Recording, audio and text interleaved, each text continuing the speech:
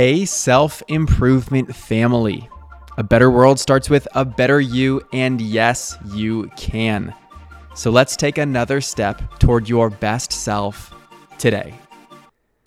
For our entire lives, we've been told that it's a bad thing to be selfish, that it's bad to be self-centered, to lack consideration for others, and to only care about your own profits, pleasure, comfort, and well-being. Overall, that thought might be true, but there are extra layers to it that I think are a bit misunderstood. Many people overgeneralize the sentiment of being selfish and therefore don't take good enough care of themselves out of fear that doing so would make them selfish.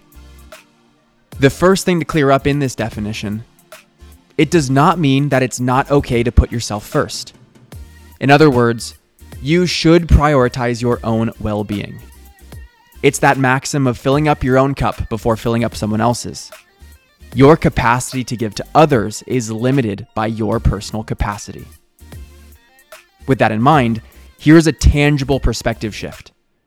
A lot of people have the desire to help others. They want to change lives. With that intention, why doesn't your life count as one of those lives? Is it not impactful to change your own life? Does that not count as a meaningful life made better from your actions?